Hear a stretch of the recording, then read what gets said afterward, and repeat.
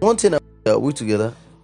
One thing I want to pay attention to is that the life of God is not just a concept, it is expressed in how we live our life. So the fruit of the Spirit, as met by Paul, is also the life of God expressed in us. So it's not that I have got the life of God in me, and in church you raise your arm, say, you spoke in tongues, you sang nicely, you acted nicely, you greeted everybody nicely, but when you get to me, you are not that devil's incarnate. You don't have the Spirit of God. Paul said, if anybody says he's born again, say, watch it. Even if he does not pray in tongues. See, this is the life that he must produce. And if you don't see that life, then he's not saved. Can I remind you? Ephesians chapter 4. I think verse 17. Apostle Paul said that. He said that, put on the new man, which is renewed, which is recreated after God that made it and told us the form.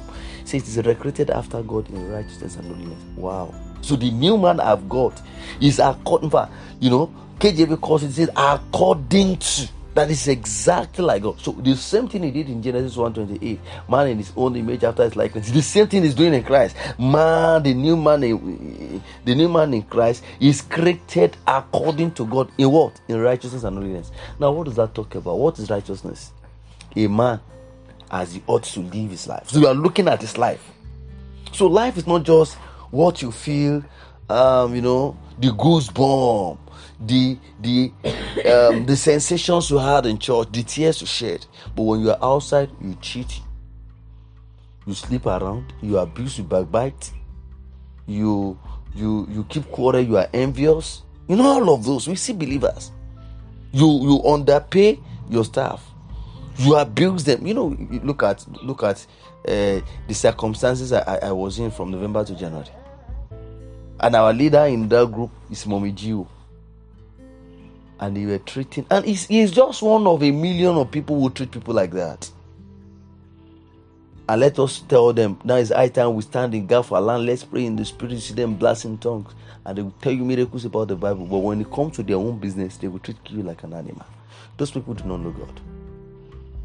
Paul said, this is the life of the Spirit. So this morning, we read from Isaiah chapter 18 about the Ethiopian, who were mighty people. They have military strength, they have the economic strength, they have the population, they have the influence, they have the connection, but they are merciless people.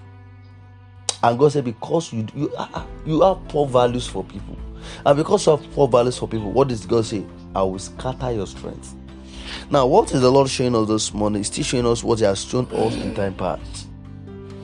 We must have value for people. Any religion that makes you to despise others, to look down on them. Look at what Paul said.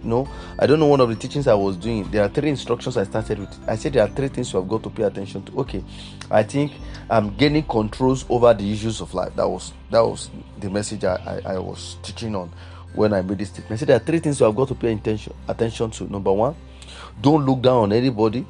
2, don't look down on yourself. 3, don't allow anybody to look down on you. And that's the problem we have in Isaiah chapter 18. The reason why we are I don't know, the right word is not coming. We oppress others. Oppression is the order of the day because we have poor value system for fellow human beings, and God is against it. Okay, look at the other day when I went to, this is the last instance I'm going to give, then I will round off. The last time I went to Ajah Market to buy some things, the nylon to wrap those foodstuffs we want to give out in church. The woman that was selling for me was very strong. So she had to employ one of the malams to help her put out market. And she was there. And as she was there, opposite me sat this broad woman. Let me call her a pumpy woman. Fair complexion. She has bleached off all the beauty of her life. And stood before her is another woman. She came there to beg this woman for a jerrycan. I don't know whether she was selling kerosene or something, but they are in business. Maybe she now brought a jerrycan or something. And this woman collect the jerrycans, and she said she will never release it. Several people came and was pleading with her. She sat down, brekete there, as fat as she is, with a wrapper in the market. She said, unfortunately, she happens to be a Yoruba. the other person she's dealing with happens to be Igbo. You cannot even communicate in English. But as the woman was trying to explain, and the Igbo too can be very Igbo. So, some Igbo people, they can raise their voice and they can be very ferocious. And this woman insisted that he will not give the jerrycan. I stayed in that place more than 15 minutes because the woman was very strong. She asked me to wait for the malam to help him arrange the market first, and that she had put some things over what I want to buy. I have to explain. She brought them out. So I stayed. She stood down. She sat down there, and the other woman, the woman that was selling to me, said something like, and I shook my head. I shook, and I was concerned because it's been long I saw people being obstinate like that. Negative obstination.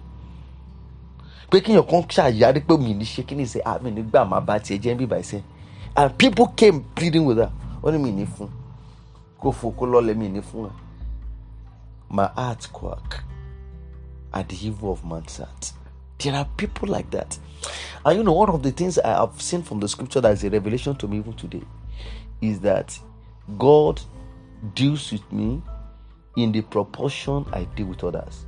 The Psalm, I think Psalm chapter 18, I'm not so sure. I know in the Psalms, the scripture said that to the merciful, you will show yourself merciful. To the proffered, you will show yourself proffered. I think that was the scripture I was sharing the other day. That was, I see God from the perspective I turn to him.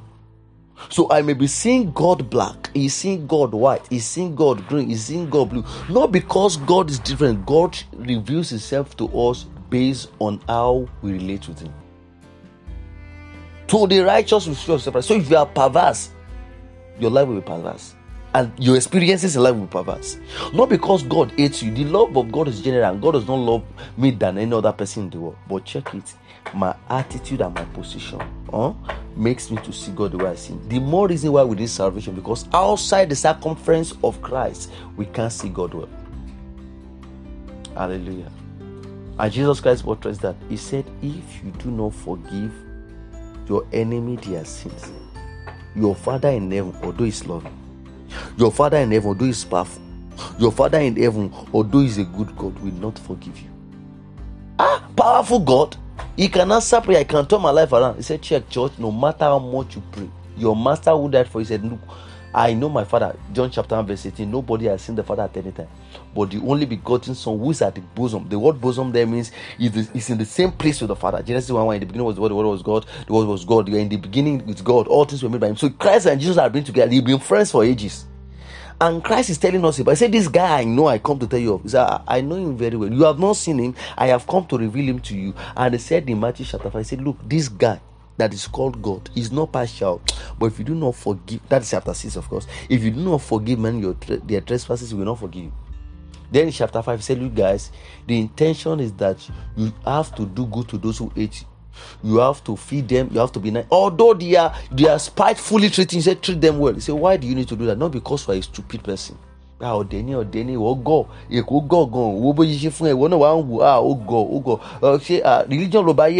no. He said we are doing this so that we can be like our Father. What is about this Father? He said he makes his sun to shine. Not both on the good. Look at the kind of atrocity that has been committed in the north. If I were to be God, I would have stopped rain, I would have stopped sun, I would have stopped every good thing so that they can die. But Jesus has said, no, that's not the nature of your Father. And said, look, the reason why I'm showing you this nature of the Father is so that you can be who the Father is. So by virtue of design, the life of a believer ought to reflect who the Father is. That's why Paul said, look, in fact, in that Galatians chapter 5, he said that faith works by what? By love. Faith. Your conviction in God. The way to demonstrate that you walk living not to be self-centered. You know what shocked me the most? I'll round off on this note. When Paul was listing the works of the flesh, he listed some things that we don't even call sin. And one of them that shook me the most, do you know it? He calls it self-ambition. Self-ambition. You are going to school to graduate and pick a job because you want to earn well and you want to take care of you and your daughter. You don't care who dies around you. Paul said that if you have this trait in you, you are still in the flesh, you don't know Jesus, you don't know him. You don't know him. I say, I want to be the president. Why? Because I want my name to be known. But Paul said, look, guy, you don't know God, though. I know what also makes me to tremble when I come to read this matter of the work of the flesh is one thing. Paul said, if you're in the flesh, he said you will die. He said to be carnally minded is that I thought she's born again. Then I asked me, is it physical death or spiritual death? I don't know. But like God said, he told Adam, he said, you will surely die. Adam ate the fruit, but he didn't die, but eventually died. God said, you will surely die. So when Paul said you will die, he meant what he said. Now, what are we seeing from Isaiah chapter 1 to this point? That not all problems are directly the handiwork of the devil. Some is caused by the evil in our nature. Somebody said, and I agree with him. He said, cast out a devil from a person.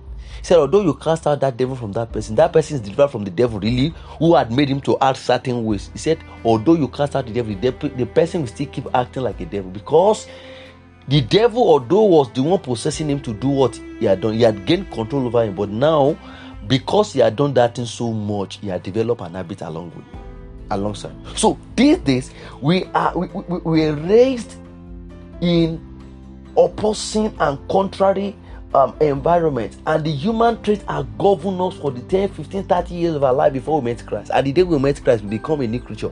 But because we have learned habits along the way, although we become a new creature, we have not learned our habits. We are born again, but we still learn. We are born again, we masturbate. We are born again, we are stingy. We are born again, we backbite. Kenneth Hagin said something I like. He said he made up his mind with his wife that we never discuss anybody's matter in church at home as a pastor. Same time he comes home and the wife is trying to say, hello there, you see Brother Dorothy, you know.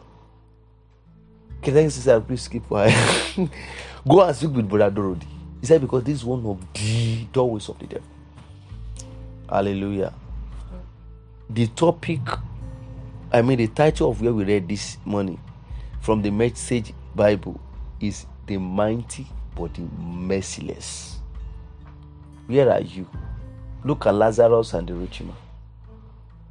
He was mighty but was merciless. Look at the rich fool.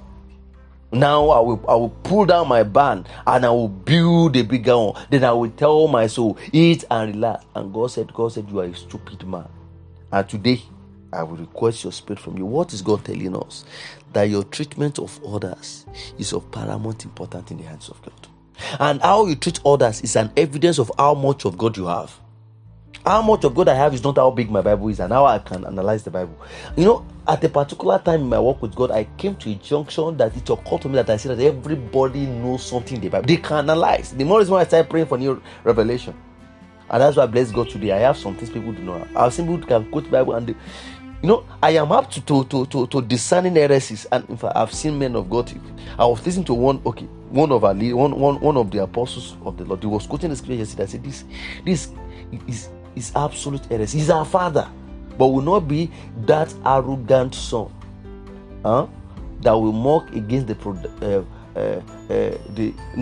prodigal son that mocks the arrogance of the father. I don't know. I read that in years ago. Arrogant son, prodigal fathers. Okay, that prodigal son, that arrogant son that mocks the prodigal father. He never knew that the two of them were in a problem.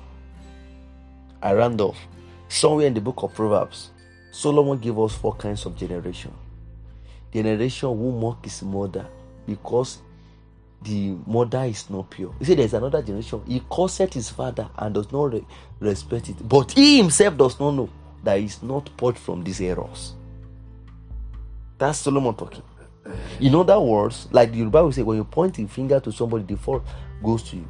Most of the things we pinpoint in others and we blame others for, if care is not taken, we are going to fall a victim. Paul said, he said, if anyone is overtaking error, he said, let him that is matured do what?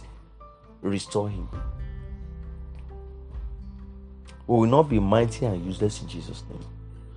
Our life is to affect others. And how we treat others really matters. How we relate to them. We've got to learn to be patient.